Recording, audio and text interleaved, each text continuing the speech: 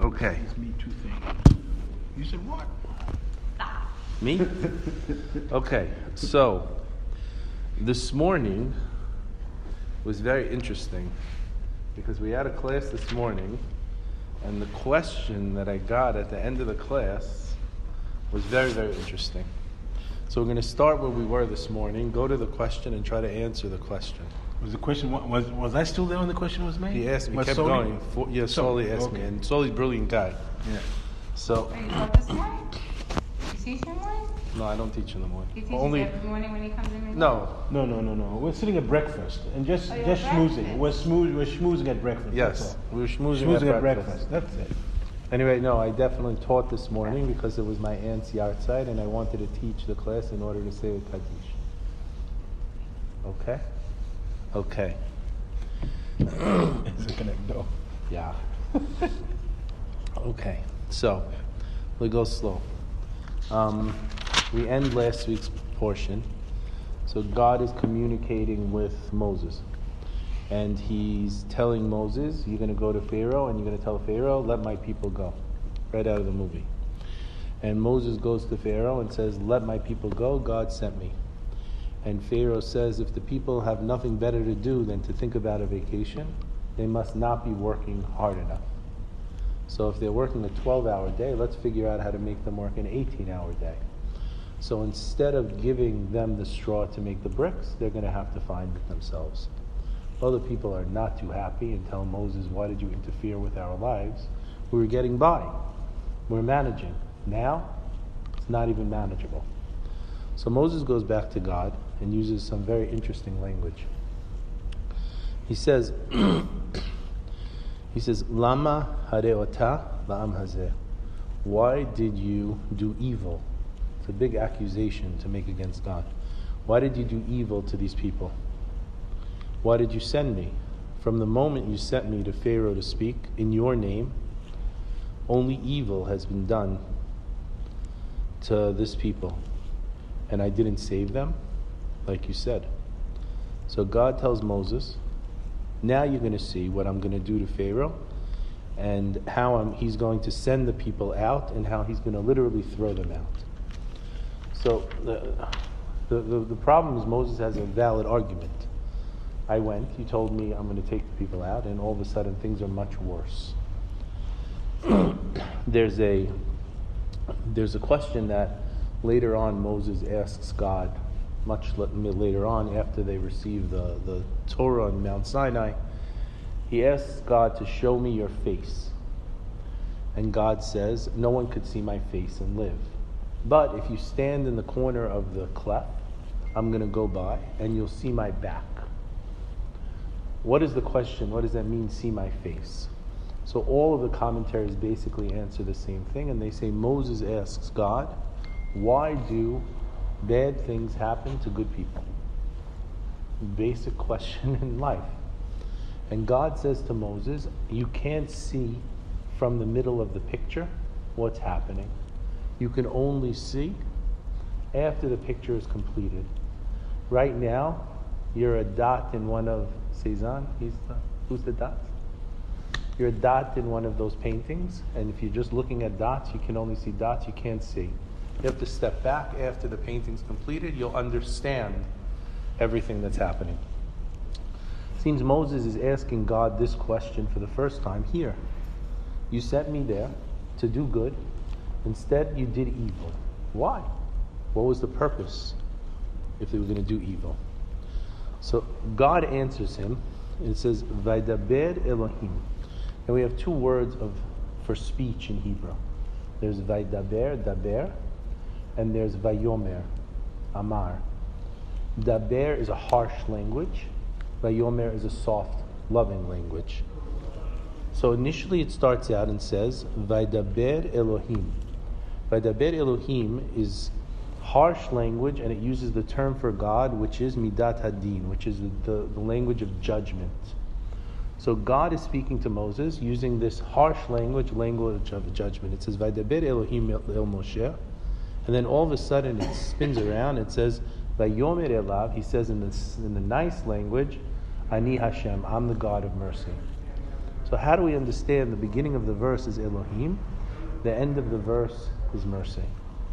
So God is telling Moses, what you see as judgment, what you see as punishment, what you see as deen, what you see as Elohim, Vaydaber Elohim, what you see as judgment, as deen, in actuality is mercy. How? Is that always the case? In this case, it seems to be that that's what God is telling Moses. But you're not speaking like in general, just in this specific case. In this specific case, but I think that this is the general rule that God is always telling Moses. I started out that Moses asks God later on, show me your face, which means why do bad things happen to good people? Only when you see my back, only after the painting's completed. In all cases, God is saying that everything He's doing is for the good, even if we don't understand it. Vaydaber Elohim, harsh language, deen. Vayomer Hashem. So now the question is, where here do we see good coming from the negative? So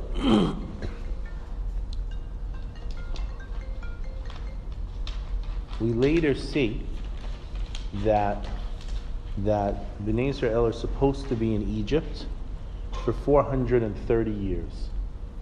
In the end, they're only in Egypt for 210, 117 where they're working, 86 where they have harsh labor. So what happens is they're supposed to be there for a certain amount of time.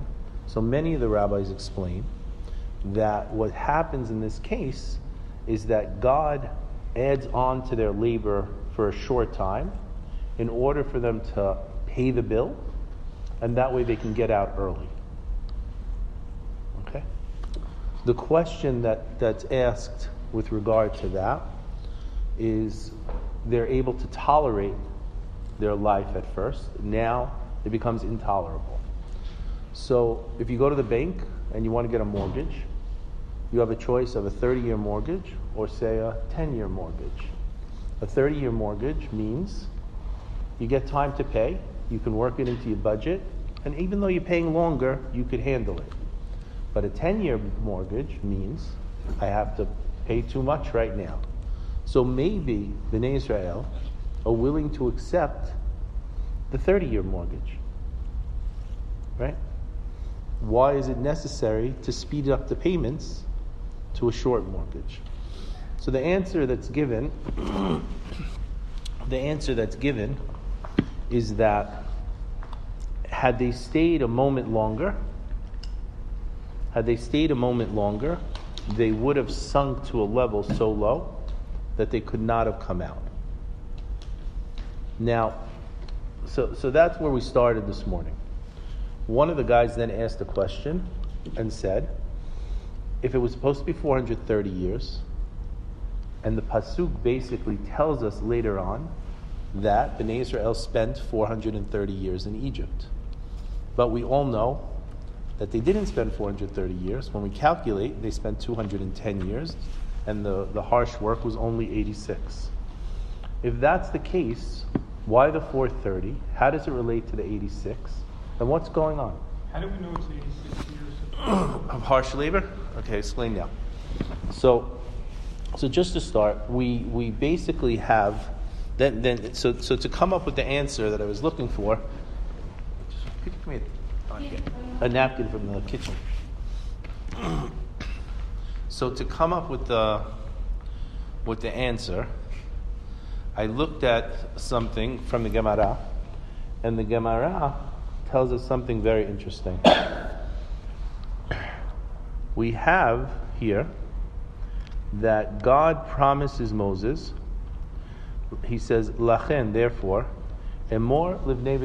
Thank you so much. That's all I want. It's fine. No, just because I walked in from outside.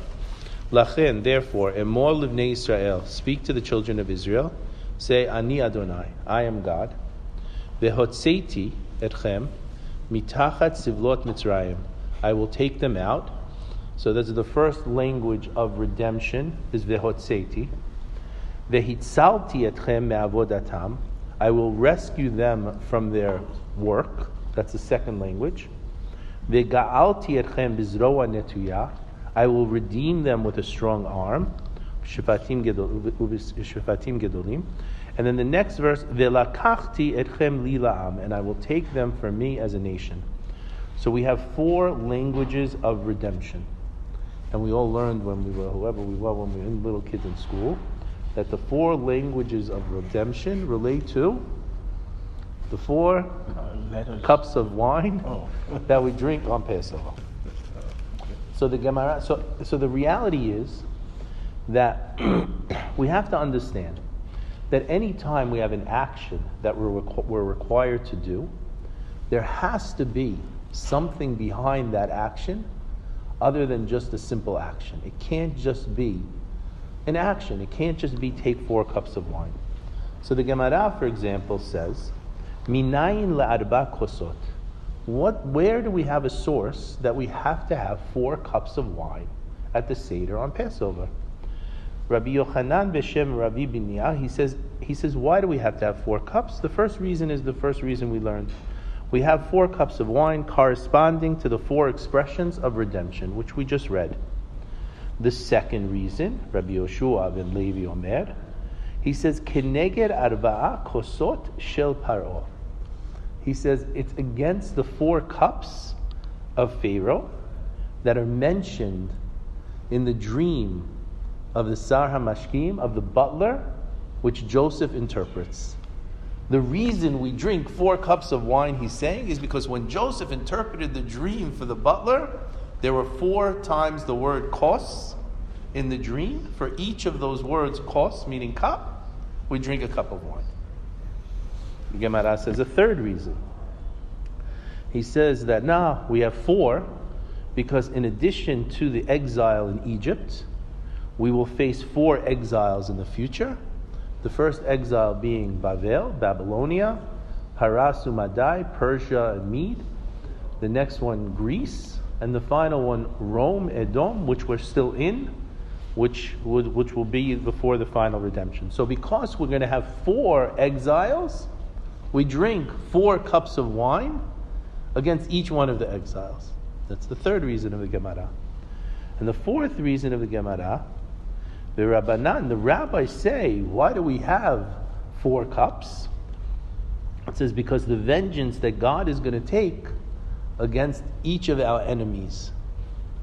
So because God is going to take vengeance over those 4 nations, then we drink 4 cups to celebrate that God is defending us.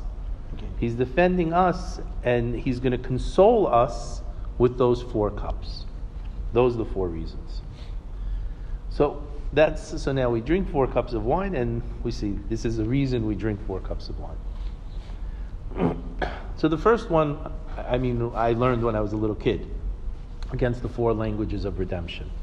The one that goes with regard to the Sar HaMashkim, to the butler and his dream, this is the first time I saw that, right? I don't know if you ever saw that before. But the truth is, I did see it before because I learned it in the Gemara, but I just didn't even pay attention to it, right? This is in... Did I write it? I didn't write it. I have the exact words. I could just look it up. I have it over there. Okay, so I'll look it up after I give it to you. So it says so regarding how it relates, he says that we see in Shemot Perek Yud Bet. So we looked this morning. Shemot Perek Yud Bet Pasuk 40. It says this strange term, which again, when we said it this morning, no one remembered even seeing this in the Torah, and we read it every year. And it says, Umoshav b'nei Israel, and the residency of b'nei Israel, Asher Yashvu b'Mitzrayim, who were dwelling in Egypt, Sheloshim Shana, 30 years, ve'arba me'ot Shana, and 400 years.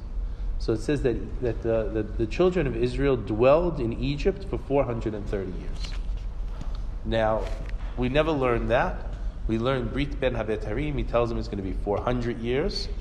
Where do we have 430 years? So, In Shemot? In Shemot, 1240. Wow. Again, you read it every year, go right by it, and something we don't even pay attention to. So we date the 430 years to Brit Ben HaBetari. If Abraham was 70 at the time of this revelation to him by God, then 430 years from that day is the day of the Exodus. But if we're supposed to have been in Egypt for 430 years, how does all of this make sense? Where do we get 86 and get out on 86? And it relates really to this whole concept of deen and pushing off the idea of deen. Now, how do we get to 86? So the Gemara tells us that 86 begins with the birth of Miriam. Miriam's name is Bitter. So her father named her Bitter because the harsh years of slavery began with her birth. She's 6 years older than Moses. They leave when Moses is 80. Therefore, the harsh years of slavery were 86. Now, if we take 430 and we divide it by 5, we get 86. So what it means is there's 5 periods of 86. What do we divide by? 86. 430. 430 divided by 86 is 5. So in essence, we only Divided by 86 is Divided 5. by 5 is 86. Divided by 5 is 86.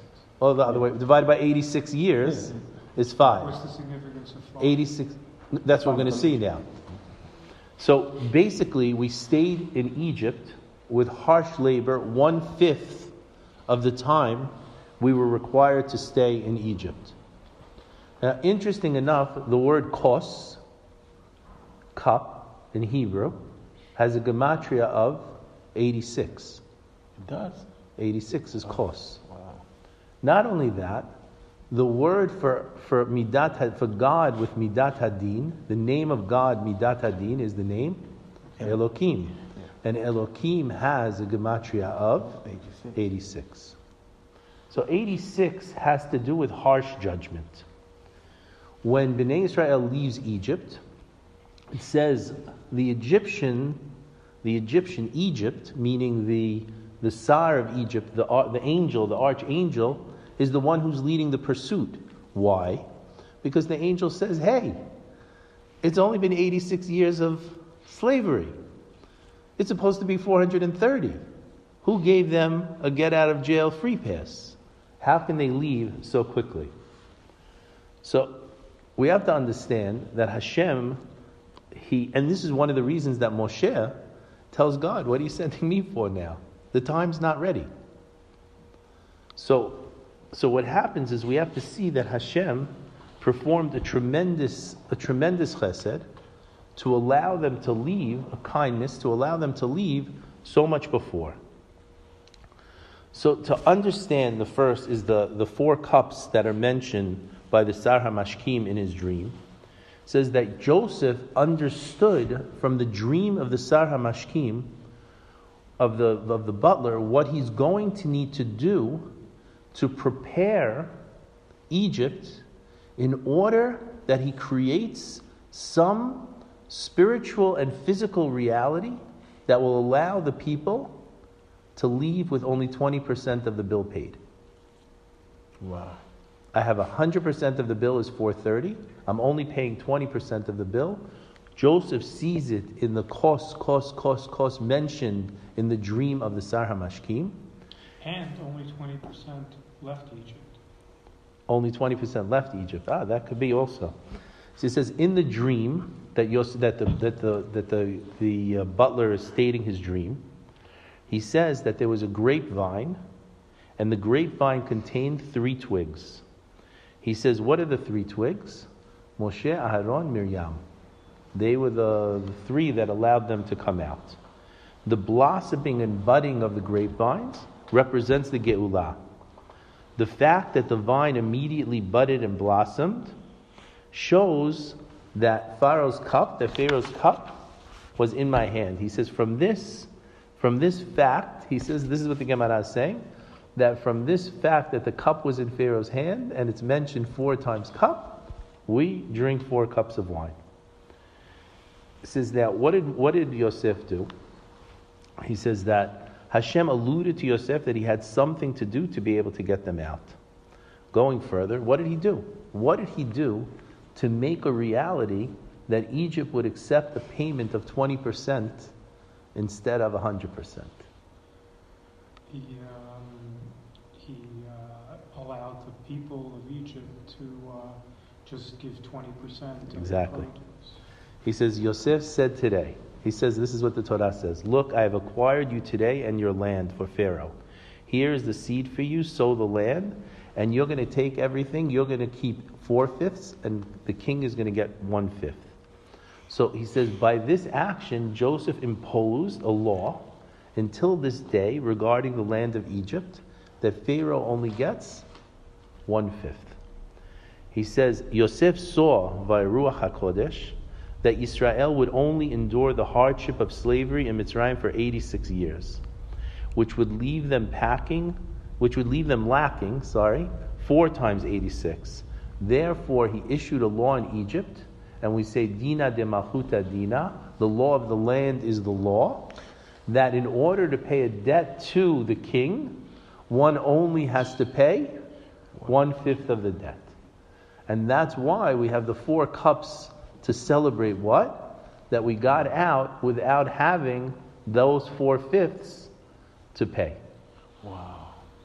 Goes further. The Arizal brings in Sha'ar HaPesukim, why wine? And he brings wine based on the fact that the wine is reminiscent of the sin of Adam Harishon. When Adam sinned, the fruit that Adam ate, the Gemara says that what was the fruit? The fruit was the grape. It was squeezed into the cup. This Rabbi Meir says in the Gemara Berachot that it was a grapevine, for there is nothing that brings misfortune upon a man like wine does. Therefore, to commemorate the miracle of Hashem taking Bnei Israel out of Egypt 4 times 86 years before they completed the tikkun for Chet Etz Hadat, meaning the sin of eating from the fruit of the tree, which involved wine, it was instituted to drink 4 cups of wine relating to the sin of the Etz Hadat. Where is this in the Gemara? So this is Berachot 48. We learn a chidush also from the Torah Chaim. He says it's true that Hashem waived 4/5 of the servitude Bnei Israel, so they wouldn't sink to this 50th level of Tumah. So the problem is they still had to compensate for those other 4 parts. We basically didn't pay the bill. The bill was to be in exile for 5 parts. We only paid 1 part. So he brings that what are the other parts of the bill that we have to pay? Those other 4 parts of the bill are the 4 exiles: Bavel, Paras, Yavan, Greece, and Edom. He says, and that's how you calculate it. Goes further, and he brings in the name. But these are not literal periods. So that's this is the next question he's going to bring. He says that the Torah Chaim developed this idea, and he said, he quotes a Mekubal, his name is Rabbi Yehuda Lev Hashki, in the name of Rabbi Elchanan. And he brings this based on the Arizal, who writes in Sha'ar HaPesukim and Likutei Torah Parshat Bo, I'm just giving you the source in case, on this Shemot 1240, meaning 430 years, that the habitation of Bnei Israel was 430 years. The Arizal provides a rationale for the sum of 430 years. During the Galut in Mitzrayim, Israel was supposed to mitigate by means of hard labor the 5 aspects of Elohim, for they are sources of dinim, justice and severity, and 5 times 86 equals 430. This is what the Arizal brings. The Arizal adds that is why the name Elohim is mentioned 5 times in the 3 adjacent Pesukim relating to the slavery in Egypt, which we see in Perek Bet, Pasuk 23. What's the Arizal talking about? So we know that we have at the end of the holiday of Sukkot, we have Hoshana Rabbah. In Hoshana Rabbah, we take basically a plant, and we hit the plant on the ground 5 times. When we hit the plant on the ground 5 times, we're supposed to think of the letters Man Sapach, the Sofit letters. So Hebrew has 22 regular letters and 5 final letters that will complete a word. Because these letters are final letters, they end There's no continuation. So they represent the negative forces. When Adam sinned, Adam released into the world these 5 negative forces, these 5 dinim, which are associated with Elohim. So what do we have to do? We have to fix those aspects of Adam's sin. Now, the people who are in Mitzrayim are the extension of Adam trying to correct his sin. Basically, the people who were Adam come back in the time of Noah, in the time of the flood. We fail. We get another chance to come back in the Tower of Babel. We fail. We get another chance as the people of Sodom. We fail. And finally, we come back to try to fix it all as slaves paying the price while we're in Egypt. And that's why in Egypt they threw the kids in the water, because that's reminiscent of the flood. And they made us build bricks because that's reminiscent of the Tower of Babel. And everything has to do with the other 3 sins that we did. And all of that relates to fixing those dinim. So it says that we read, so this whole idea of the Pesukim show us these aspects of the dinim. It's 5 failures. It's 5 failures. Adam, Noah, Bavel, Stone, and now Mitzrayim. And Mitzrayim is where they're going to fix it. Yeah. Sort of. Right. Not even completely they're going to fix it. They're only going to fix 4. So they're fixing the Tikkun Etz Hadat. They're fixing that. That's the 5 dinim. 5 times 86. Each of them is 86. 86 represents the deen, and that's what we have to repair. Goes further. He says the 430 years is triggered by the 5 times Gevurot that was released by Adam Harishon when he sinned. The power of the Nachash, if we go a little deeper, is in these 5 levels of Mansapach, and by us fixing each level of Elokim, Elokim, Elokim, we fix it. Goes further. He says that the Lev Aryeh adds an incredible insight. Hashem mitigated the 4 remaining names of Elohim for Yisrael in the merit of their prayers. What prayers? He says we have 3 Pesukim in which the Arizal notes that the name Elohim is mentioned 5 times. He brings in Shemot. For upon examination of these Pesukim, we find the first Pasuk mentions the name Elohim once, and the second Pasuk mentions it 4 times. So it's as if Hashem is saying, if you deal with the 186, we're going to give you the 344 as a slide. He goes further, he says that when they cry out to Ha-Elokim, the word used is Ha-Elokim. What's Ha-Elokim? Hey is 5. 5 times Elokim. Hashem is saying, okay, you pay 1, we get rid of the other 4 to cover all 5. And that's why we constantly see the word here, Ha-Elokim, Ha-Elokim, Ha-Elokim, especially when God is talking to Moses. It says that, let's go further into Moses. He says, now, in this manner, we interpret the dialogue that took place between Moshe Rabbeinu and Hashem. Moshe says to God, who am I that I should go to Pharaoh, that I should take Bnei Israel out of Egypt? And God said, I shall be with you. This is the sign that I have sent you. When you take the people out of Egypt, you will worship Ha-Elokim on this mountain. It says, Moshe was well aware that Bnei Israel is supposed to be there for 430 years. He's saying to God, what are you sending me now? There's nothing I could do now. There's only 86 gone. I can't do anything to get them out. He says, upon realizing that Hashem was sending Bnei Israel out of Mitzrayim after 86 years of taxing servitude, he's astonished. He specifically addresses Ha-Elokim, alluding to 5 times that it's supposed to be. He says, and who am I that I should take Bnei Israel? After all, they didn't complete their enslavement equal to 4 more times. In truth, that's why Hashem chose Moshe Rabbeinu. They need to do 344. The name Moshe, Mem Shin He, is 345. And God is telling Moshe, you're the Ot, you're the sign. Through you, we can set aside the other 344, and they can pay that bill later. He goes. Then why did Moses say? That's what God is convincing him and saying. Why did Moses ask the question? You're also facade. So you should have just said it's not the time. So, but that's Moses' argument. In essence, everyone says that Moses' argument is based on this: that Moses is saying, if I'm going to take them out, I want to complete the job. I want it to be complete, no partial. Meaning, I go in and it's Mashiach and it's over. And that's why Moses says, Shelach beyad tishlach. Send in the hand of who you're going to send. Who is that? Says Eliyahu Hanavi. Moses is telling God, don't send me. Shelach, send beyad tishlach. Send Elijah. Why send Elijah? Because if he's going to bring in the final redemption, let him go. And don't bother me.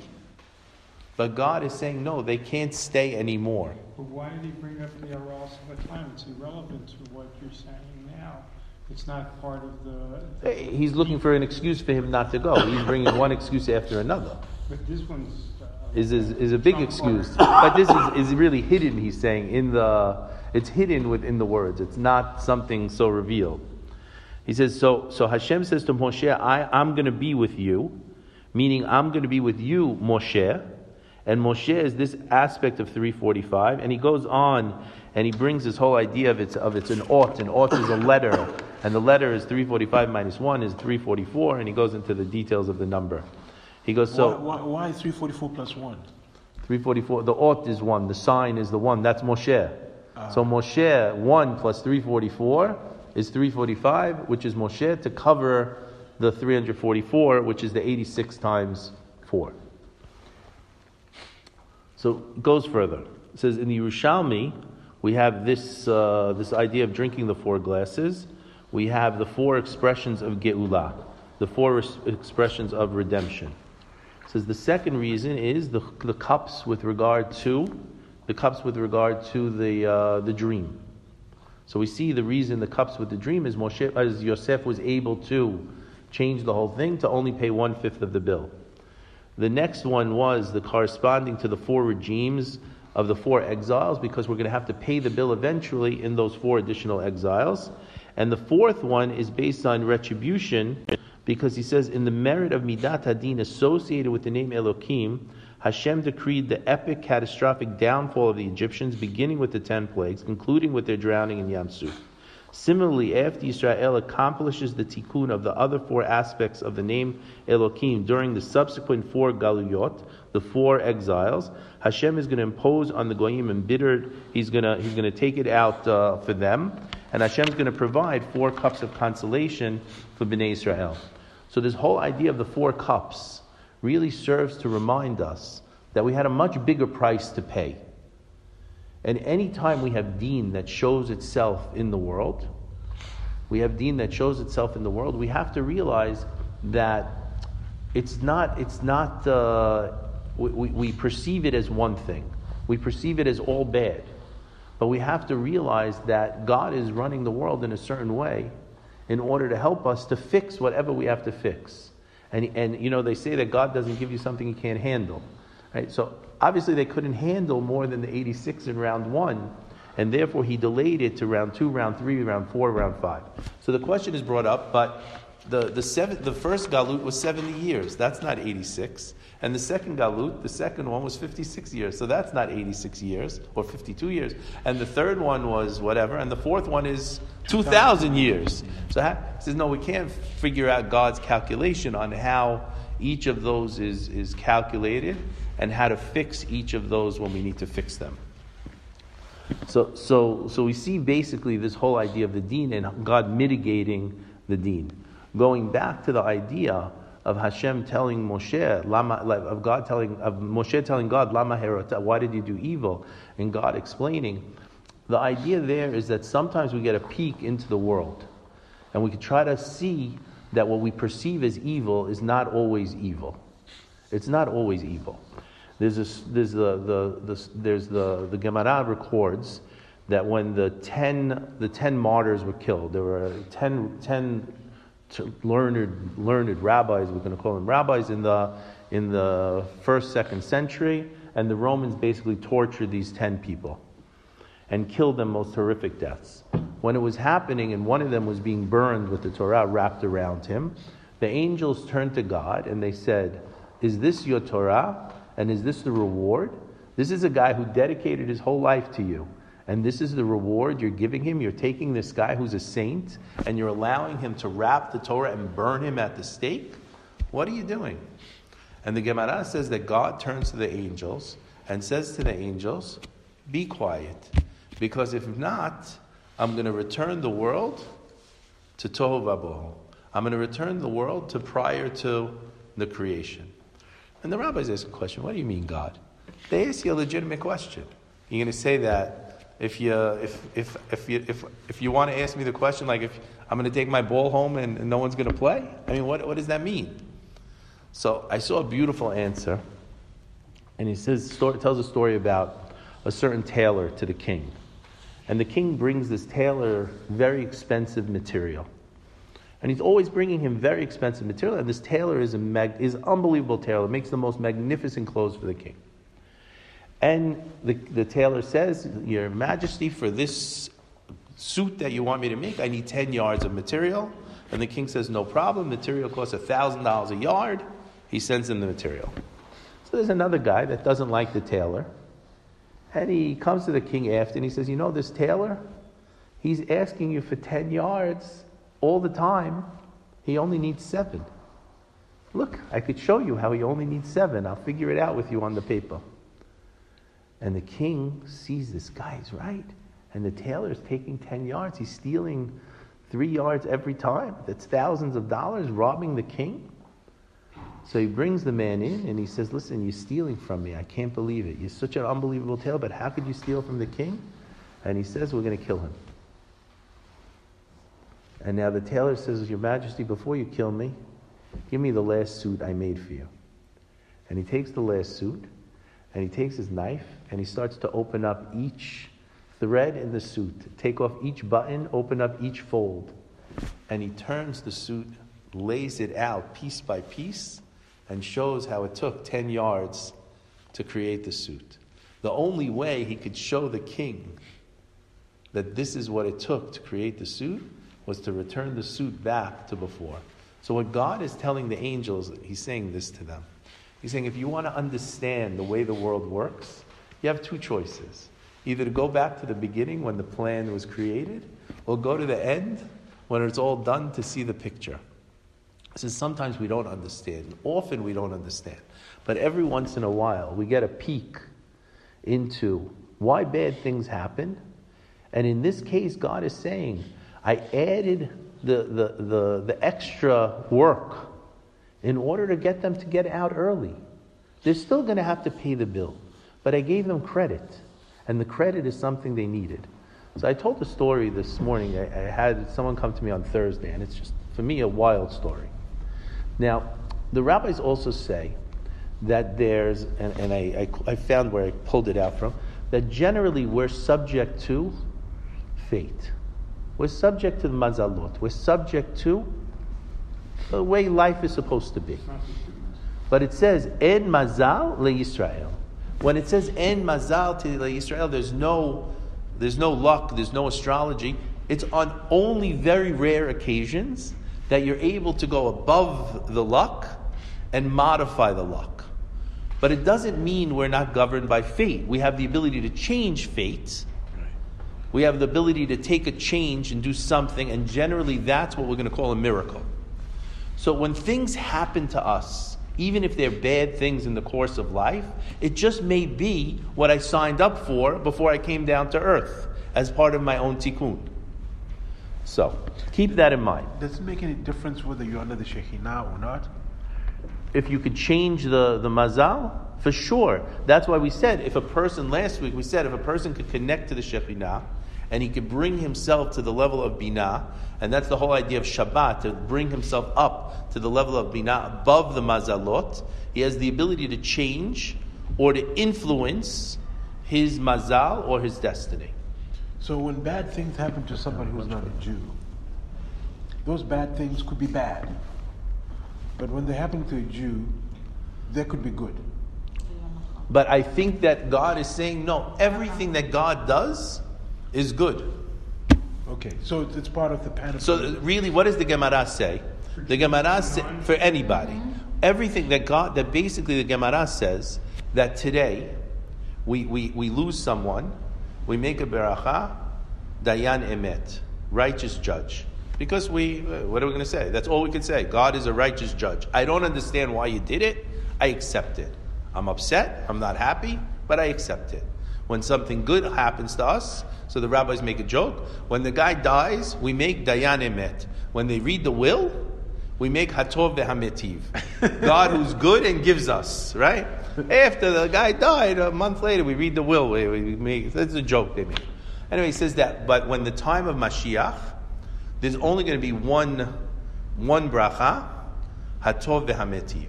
Why? The one who is good, who does good. Because we're going to understand the picture and realize that what we perceive as bad is in essence good. So with that in mind, I just want to tell you this wild story.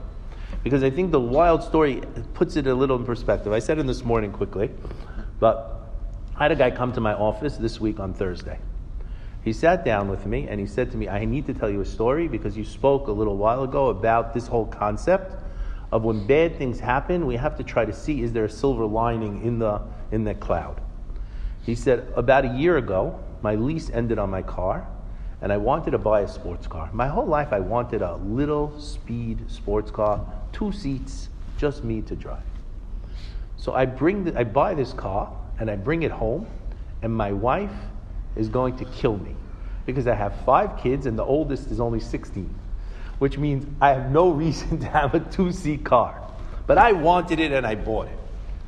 So he says, my wife says, it's not good. 2 seats also could be an accident. He says, listen, honey, thank God, I was never in an accident in my life. God willing, I should never be in an accident. I want the car. So he buys the car. He says, a few weeks later, he's on Ocean Parkway. He's stopped at the light. And all of a sudden, sitting at the light, just not even paying attention, boom. He's rear-ended. The whole back of the car is destroyed. He's doesn't know the wind is knocked out of him. They come to take him to the hospital. He says, no, I'm fine. I don't need to go. We're all tough guys. We're not going to the hospital. We're not going to the ambulance. He said, I'm not going. They tow away the car. They're going to go fix the car. He goes home. Okay. A few weeks later, he gets his car back. A couple of months go by. He's in Manhattan. He's on one of the streets. He stopped at the light. And again, a truck, boom, rear ends him. And he has damage to the car. Again, he wind knocked out, but he's not going anywhere. He says, something's going on. A couple months later, again, the same story. His wife tells him, listen, you're an idiot. God is telling you something. Get rid of the stupid car. This car is just bad luck. Get rid of the car. I'm not getting rid of the car. Let me just finish the car. After a year, I'll get rid of that. He goes, he fixes the car. 3 weeks ago, he's on Ocean Parkway. So he's coming from the city on Ocean Parkway. He's in the right-hand lane. There's a backup in the right-hand lane. It's 10 cars in front of him. He sees the middle lane has 4 or 5 cars left. The left lane has almost no cars. But, he's not in a rush. So he's sitting in the right lane. And all of a sudden, he looks in his rearview mirror. And he sees some guy, and it looks like the guy's going to plow into him. So now he says, oh my God, not again. So he says, there's room in the left lane. Let me try to move my car to the left side. Maybe I'll avoid it. So he tries to quickly move his car, and this guy's just barreling down. He fell asleep at the wheel, the guy behind him. He hits him now on an angle. What happens if you get hit on an angle? Your car starts to spin. So it starts to spin into the other side, oncoming traffic, but he didn't get hit again. But now, he said he can't breathe. The airbag exploded in his face. He's waiting for the Hatzalah comes, the ambulance guys. And what do? They cut open his roof, because they can't get him out. They cut open the roof and they slide the board in so that they could keep him straight. And they bring him to Maimonides, where you really don't want to go. So they take him to Maimonides Hospital in Brooklyn. They get to Maimonides, and the emergency room guy says that for sure his lung is collapsed. He collapsed his lung. They do an x-ray. They see he collapsed his lung. One of the other doctors comes out. He goes, we should do an MRI on his neck, on his head. They say, no, we don't need to do an MRI. We know what's wrong with him. He got hit on the side. It's not I think we should do an MRI. No, the insurance is not going to cover it, and all the hospital fighting. It says there's a community representative in the hospital, and the guy comes and he knows him and he's talking to him. He says, you know what? this guy really thinks you should have the MRI. I'm going to figure out a way to cover it up, and whatever we need to do, you'll have the MRI, and we'll work it out. So they give him the MRI. Come back from reading the MRI, and they go, the accident didn't do anything to your head, but unfortunately, you have a tumor the size of a baseball right on top of your brain. They rush him from Maimonides to Cornell to here to whatever, 68th Street. It's a true story. True story. Happened Thursday. Tell me the story. Tells me it's choke off his hat. He has a cut from here to here, the size of a baseball. He says he didn't have a single symptom, nothing. They take out this tumor sitting on his brain, and the doctor is shocked that there's nothing wrong with him because it's sitting on a part of his brain that should have left him paralyzed. What happened? He's a true lefty. So because he's a true lefty, the side of his brain that does is a little different than the righty. So it's sitting on a part of his brain that doesn't affect his motor functions, and therefore he was relatively fine. But had he not gotten to this tumor for another couple of weeks, they said, forget it. He would have been gone. So now he's saying to himself, I would never have gone to anybody because there are no symptoms. And the doctor said, had you not got in the car accident? He says, but what if when I got in the car accident 10 months ago and I had an MRI then? He goes, then we would have got it. It would have probably been the size of a golf ball, and it would have been a lot easier and a lot safer and a lot less. So he says, what happened? Whatever reason he had a tumor, from whenever he had the tumor. But for whatever reason, God was trying to send him a message to go get the MRI. But imagine you get hit. You get hit again. What are you saying? God, what are you doing to me? Why are you sending me bad? But in reality, the bad is good. So the reality of Moshe, the bad is good. And the whole idea of this parasha is sometimes, Lama herota, why did you do evil to me? Is to realize that whatever God does has to be good. We just can't understand it. And we could have a million questions. And if Moses, who's the one who talks to God face to face, still has the question after all of this, why do you do bad to good people? Then that's not a question we're going to answer. But we just have to have faith that in the end, whatever God does has to be for the good. And sometimes we get a peek at why it's for the good to remind us the rest of the times to go with the flow and try to accept things that they are. Even after all this many years, sometime later, Moses asked God to show him. That's what I'm saying. Even after all of this, even after Moses went up to Mount Sinai for 40 days and 40 nights, and he got the Torah, and he's going up a second day to ask forgiveness for the Jewish people, and God tells him, I'm going to destroy the people and make you a nation. And Moses tells God, if you're going to destroy the people, destroy me first. Wipe my name out from your book. Then Moses turns to God. He says, listen, now I'm in there. I'm as close as you can get. So he turns to God. He says, now that I'm in here, God, and now we're having this real conversation, I got one question for you. Why do bad things happen to good people? And if God can't explain it to Moses, then for sure, we're not going to understand it. I thought he was even asking more. He was asking he said, tell me your ways, like to explain his calculations. So God says to him, if you want to know that, you can't really be on this physical plane. You have to be on a spiritual plane really to get it. You have to see the whole painting. That's to see my back means I have to go by. History has to be completed. The painting has to be completed. Once the painting's completed, then everything could be understood. But while we're in the painting, it's very hard to understand. It's very hard to understand. So I think the bottom line, when we started discussing it this morning, why does Moshe asked, why did you do evil? The answer is yes, it appears evil. And definitely it is evil. Because they're working 18 hours a day instead of 12 hours. But there's a purpose to what you're perceiving as evil, which will eventually benefit. The whole idea of getting out sooner with the 86th and the Midat Hadin just shows you that God basically does whatever He could do, even when we have to pay the bill. No matter what, we have to pay the bill. But God does it in a way that we're able to pay the bill. That it's possible for us to pay the bill. He bends the rules as much as He could bend the rules to make it work for us. So we complain and complain and complain. We have to realize that in the end, He's doing whatever he could do for us. We just have to do our job in order to complete everything we have to complete. Something can't happen to somebody